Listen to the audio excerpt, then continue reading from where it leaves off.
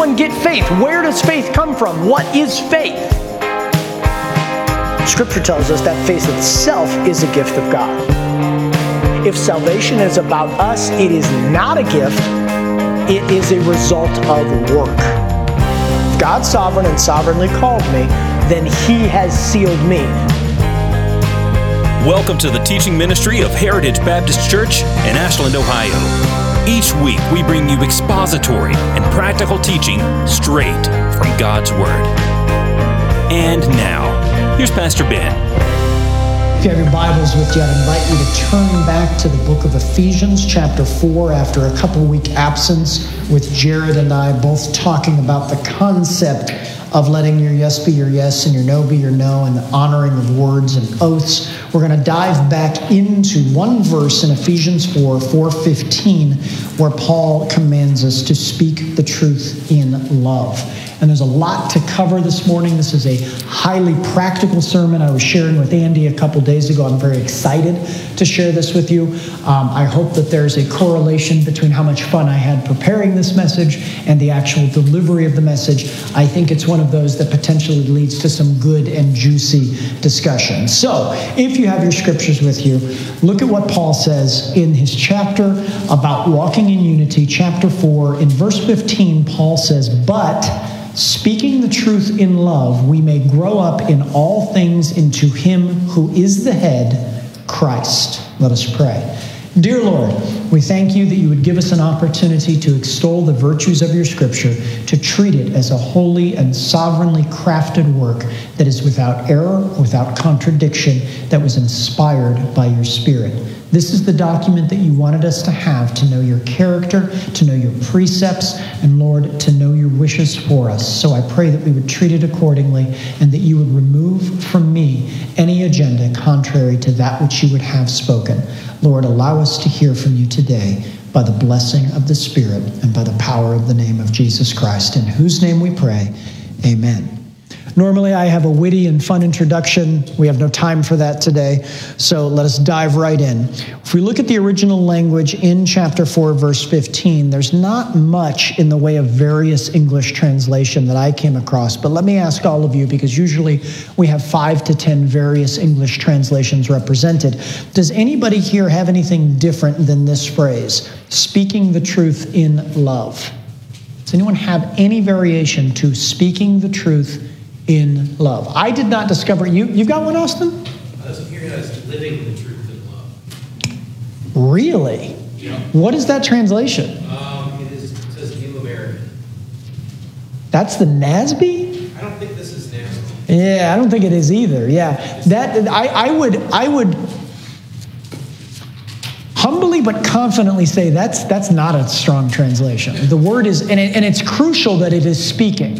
It is crucial. Now, you'll see in a minute, I think you'll understand by the end of today's sermon why Austin's translation says living, but that's not an accurate translation into this language. So turn that in before service. Okay.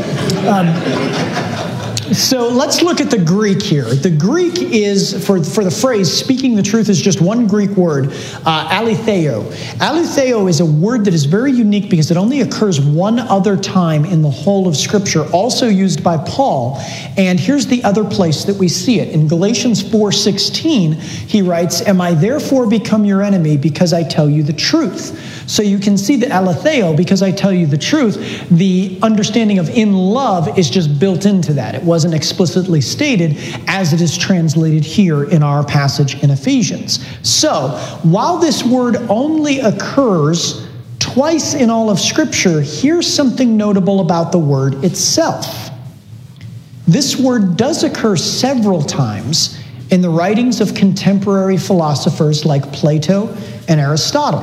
And remember, Paul is writing to a predominantly Greek audience at Ephesus who have recently become believers in Christ. So, while the word itself is somewhat unique to the Bible, it would have been a word and a concept that through secular knowledge and awareness would have absolutely been familiar to the readers of Paul's letter. Now, I don't want to take much of a sidetrack here, but I certainly think that there is something I want to press into before we continue. And that's going to take the form of 3 questions. Here's the first one. What does it suggest that Paul was both aware of and used contemporary concepts and language to speak and teach to the culture of Ephesus? What does that suggest?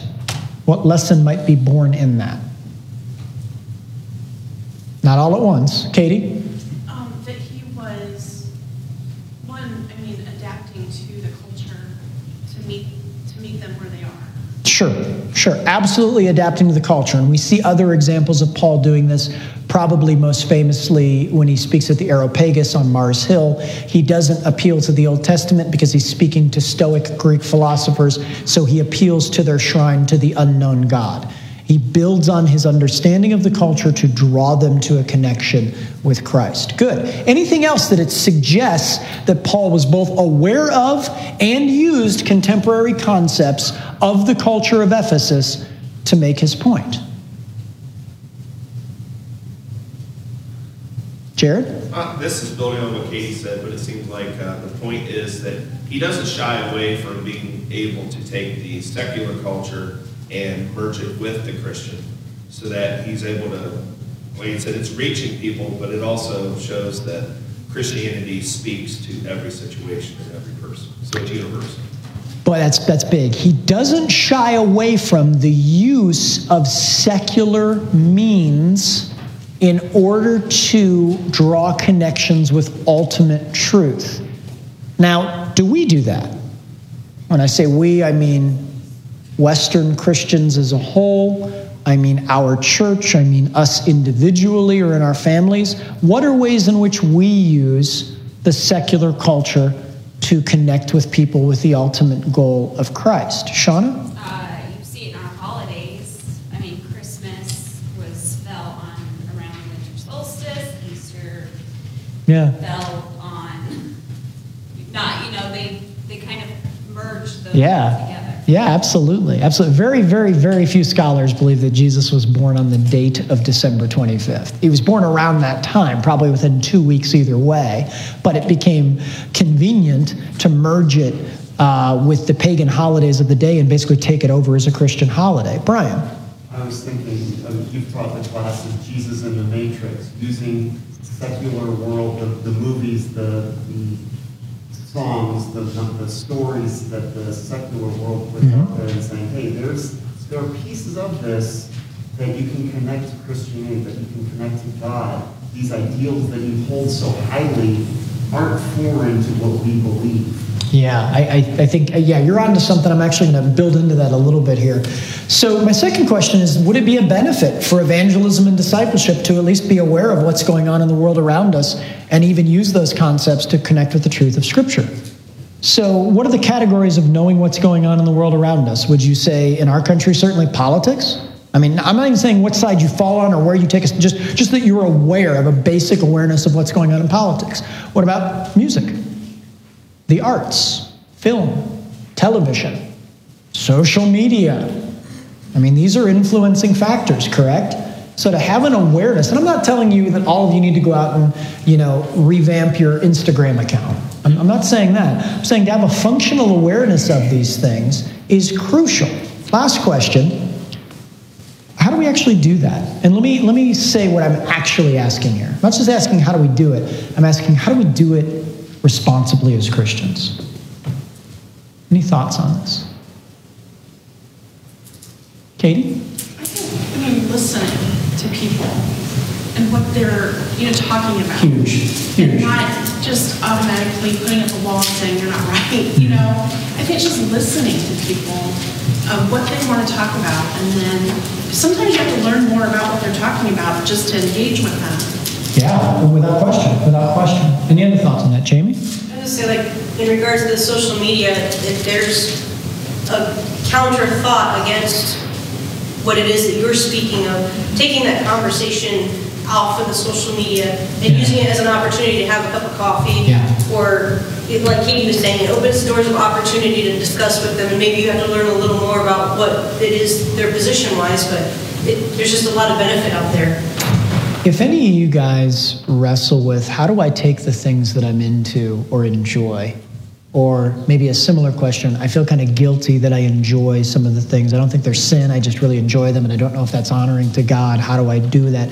I'm going to tell you guys have a great blessing in your pastor, because this is my passion. My passion, if I were to summarize it in a sentence, is the connection of pop culture to the ultimate truth of Scripture. That's my wheelhouse. That's what I love to teach on. In fact, right now, I'm teaching this book, The Message Behind the Movie, at Genesis. It's a book by Doug Beaumont. Doug Beaumont is a Southern Seminary grad. He pastors a church in North Carolina.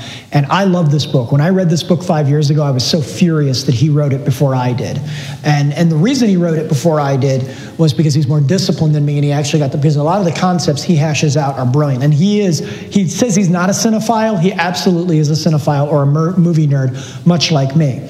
So this book, while it applies predominantly to movies, the truths from it, the way to look at something that is secular art and connect it with good theology, can be applied to social media, it can be applied to books, it can be applied to The Matrix or The Godfather in the same way that you could apply it to Snapchat or Instagram or Michael Jackson, to name a few things.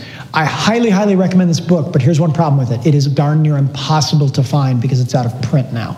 Some kids in our class, we have 12 kids in our class, some kids paid $30 for it. It's like a $12.99 book. I do own 2 copies of it, and I'll be happy to lend, well, let me be very clear. I bought 2 copies of it. One of them was commandeered by my daughter, but I would be happy to lend either of those out later this spring when we're done reading it and studying it. It's a phenomenal book, and if you can find it anywhere online, used, you probably won't find it new, for less than $15. And if you are interested in any of these questions that we're discussing, please pounce on this. One of the main things that Beaumont points out in the first chapter of his book is he talks about the difference between 2 groups of Christians: cave-dwelling Christians and Teflon Christians. Cave-dwelling Christians say the movies are evil, they're all evil, and they avoid them like the plague. And that creates a certain weakness for evangelism, the inability to relate, the inability to find truth in secular thought, the inability to have discussions with people around the water cooler about the latest thing. Teflon Christians, on the other hand, are Christians that watch everything and anything and just say, it's fine, I'm a strong Christian. And we need to strike a balance between being a cave-dwelling Christian and a Teflon Christian, to be able to have ways to judge what is worth engaging. When Paul says all things are beneficial for me, but not all things are permissible, all things are subject to me, but I will not become a slave to any, then we need to wrestle with that question of how do we engage with these things. Obviously, the passion that I'm speaking with, this is what I love to discuss. So if any of you have questions about that, please, please, please don't hesitate to give me a call. One more quick side note, 30 seconds here, and then we'll get back into our passage. In taking a road trip earlier this week, or late last week with Andy, I asked him, I said, talk to me flatly, and Andy's been one of my best friends for 20 years, and he's the deacon of our church, and I said, tell me where I'm falling short as a pastor. Be critical with me. And this is going to relate to what we're going to talk about in a few minutes with this passage. But he said, you're really busy. And sometimes the fact that you are really busy keeps people from reaching out to you. So I want to dispel something publicly. I am busy. I do have 3 jobs. I have 2 very high-maintenance kids and an incredibly high-maintenance wife. If you ask the 3 of them, they will say, not true. We have a very high-maintenance father. But I will tell you this, I am busy. I'm not going to deny that. I'm not going to paint it the way it's not. I am also incredibly flexible. The 3 jobs that I work, I set my hours. And this church and this ministry, and by proxy, all 50 of you are the primary reason I live in Ashland, Ohio. Being able to minister to people through hospice is a bonus and a blessing. It is not the reason I am here. Being able to teach wonderful students such as Josh and Sam, and hopefully Lucy next year, because 3 and they get a discount, and Vea, that is a bonus and it is a pleasure. It is not the reason I'm in Ashland. If you knew how much I made at Genesis, you would know why it's not the reason I'm here in Ashland. I'm here for you, because you are my passion. So please don't ever hesitate to send me a text or to pick up the phone or to send a fax or to use smoke signals to reach out to me, and stop because, well, Pastor Ben's really busy. If you do that, I have failed you. Do not let the enemy get in your head and create a reality where I don't have time for you. I have time for you. It might have to be scheduled, and I may have to move a couple things around, but that's what I love to do. So please, please, please know that I never want the bottleneck of this church to be that we're not growing because you don't feel you have the connection with me that you should. Remember like 2 hours ago when I said I was going to take 30 seconds on that? Okay, let's move on. Here's the crux of what we're unpacking in the scriptures today. To speak the truth in love. What does this actually mean? What is its application? Where are the places where we fall short with this? We know that at least Plato and Aristotle were familiar with this concept, and they stressed it as important. So it touches something in the heart of the human condition. And we have even many times over modernized the language of this concept of speaking the truth in love, and some sayings come to mind which are absolutely reflective of Paul telling us to speak the truth in love. One of the common ones that you've heard me share before is this simple truth that people will not care what you know until they know that you care. And if we cannot build relationships with people, they're not going to be particularly interested in what it is we have to say. You've heard me say that you will not actually grow until your desire to learn outweighs your desire to win. We have a lot of people that like and are good at winning arguments, but it doesn't necessarily mean that they're growing or learning. So we need to set ourselves aside. The third reflection that I thought of in preparation is this one. The sermon that you live is louder than the sermon that you speak. The sermon that you live is louder than the sermon that you speak. So if there's an inconsistency between what you claim you believe or what your church believes and how you behave outside of that church, or heaven forbid, how you behave inside of that church, people are going to pick up on that. Non-Christians are going to say hypocrite, and Christians as a whole are hypocritical, and Christians are going to say backslidden and living in sin. So we see here that Paul says there are two ingredients, two crucial ingredients to make this actually work.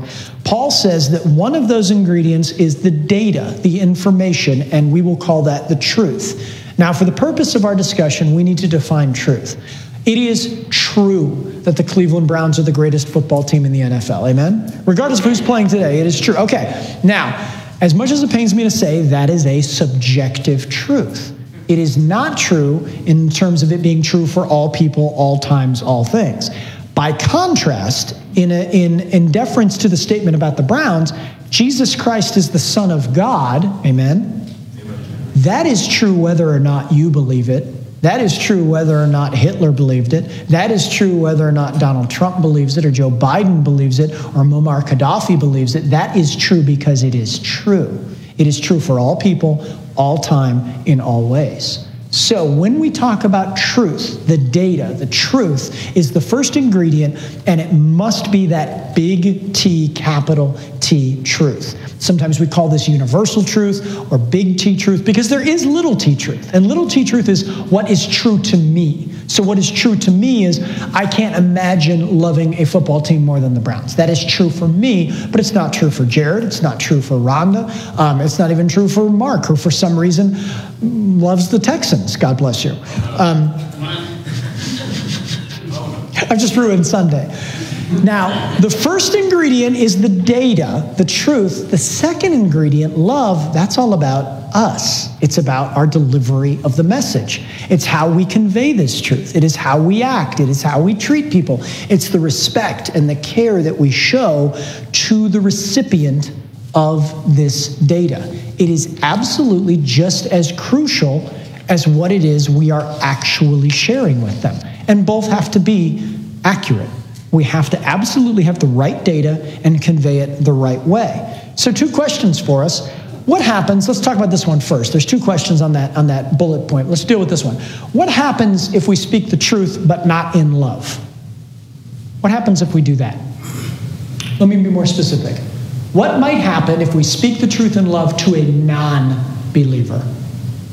To a non-believer. We speak the truth, but not in love. We tell them the right data, but we do not treat them the right way as we do it. What happens? Mark? We still lose them. Yeah. They are not interested in whatever it is we are selling or believing, right? So we've lost the audience, so we have the right information, but it doesn't matter because we can't share it with anyone because they alienate us, and rightfully so. What happens if we speak in love, but we leave out the data? It's meaningless, right? Yeah. We are gathering the masses and everybody loves us and we're not helping them. Penn Jillette of Penn and Teller, noted atheist, he says this about Christians, and I think it's fascinating. He says, how much do you have to hate me to not share the gospel with me? If you believe there's an eternal hell and an eternal paradise, and you do not tell me that information for any reason, including that you don't want to offend me, then you must hate me something fierce.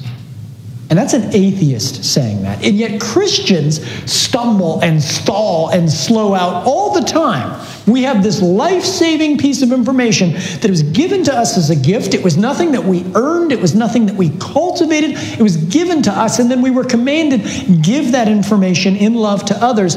And we often pause in our culture because we don't want to offend someone. It's absurd. It is maddening that that is what happens to us.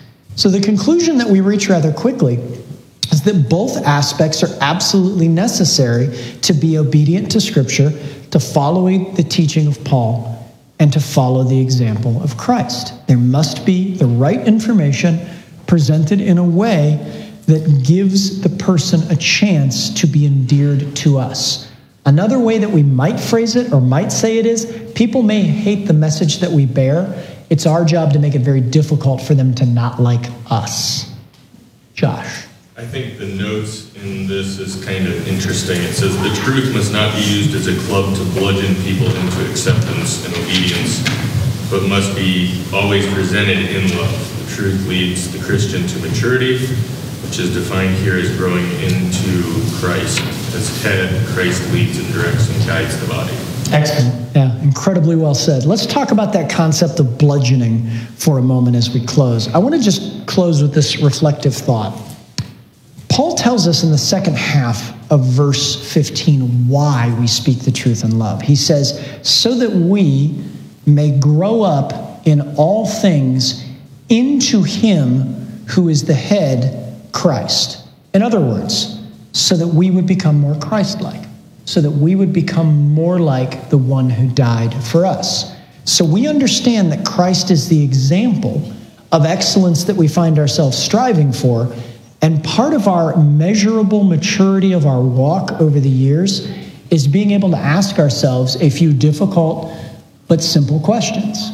We ought to be able to look in the mirror and answer the question, am I more Christ-like than I was 5 years ago? Am I more Christ-like than I was 10 years ago? Now, in these examples, I'm assuming that it hasn't been within that time period that you became a Christian. But certainly, if you go back beyond that, I should be able to say, having become a believer at 19, I should absolutely be able to say I'm more of a Christian than I was when I was 18, and I'm more of a Christian than I was when I was 25 or 35. I'm going to stop there so I don't embarrass myself. But it's an absolute necessity that we know that we are growing in maturity in terms of Christ-like. So let me close with this. Pastoral note here.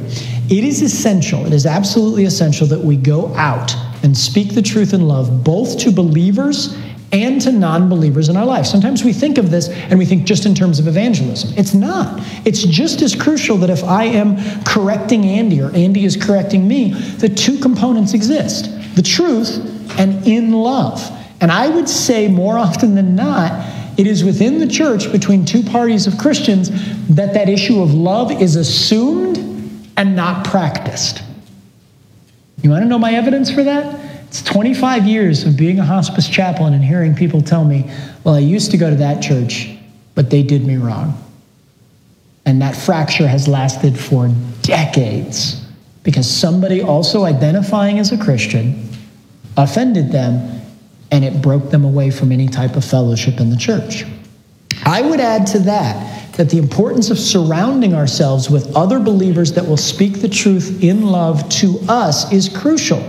We need correction, we need the truth, and we need that to be delivered in grace, in love. Now, there is such a thing within the church that I would label as toxic truth, where we tell ourselves and then we tell others, Just give me the truth, hold me accountable, don't sugarcoat it, don't worry about my feelings. And I tend to lean towards that. I tend to say, speak flatly, speak plainly, say your piece. I'm a big boy, I can take it. And to a degree, that's true. To a degree, I'm mature enough to be able to separate the criticism or the accusation or the observance from how it makes me feel. But I'm lying to you if I tell you I don't have feelings. I'm lying to you if I tell you if that's all that I get, if I don't receive grace. Parents, we need to receive grace from our children, amen? Because things that they didn't do will make us yell at them, amen? I mean, that's the truth. We need to be apologizing and humbling ourselves before our kids. We absolutely do. I grew up in a household where I went years, 5, 6, 7 years between hearing my father say the words, I'm sorry. So one of two things was true. Either he never did anything worth apologizing for, or he never thought he owed me that basic human decency. So sometimes we act tough because we think a mature Christian doesn't need it to be. We think that love equates sugarcoating. Love is not sugarcoating. Love is the person knowing your motivation when they sit down with you to tell you what's going on. The problem with that, the problem with toxic truth within a church is that it often leads to legalism, harsh correction. And then we find ourselves falling in line, not out of a love of wanting to become more Christ-like, but rather out of a fear of suffering judgment from the Christians to our left and to our right. May that never, ever, ever be the case at Heritage. May we be a church that knows how and understands the importance of speaking the truth in love. Thanks for listening to this message from Pastor Ben Roby and Heritage Baptist Church. We welcome your feedback or questions. You can find us online at hbcashland.com or connect with us on Facebook. If you found this message helpful, please share it with a friend or loved one. Again, thanks for listening, and we hope you'll join us next week.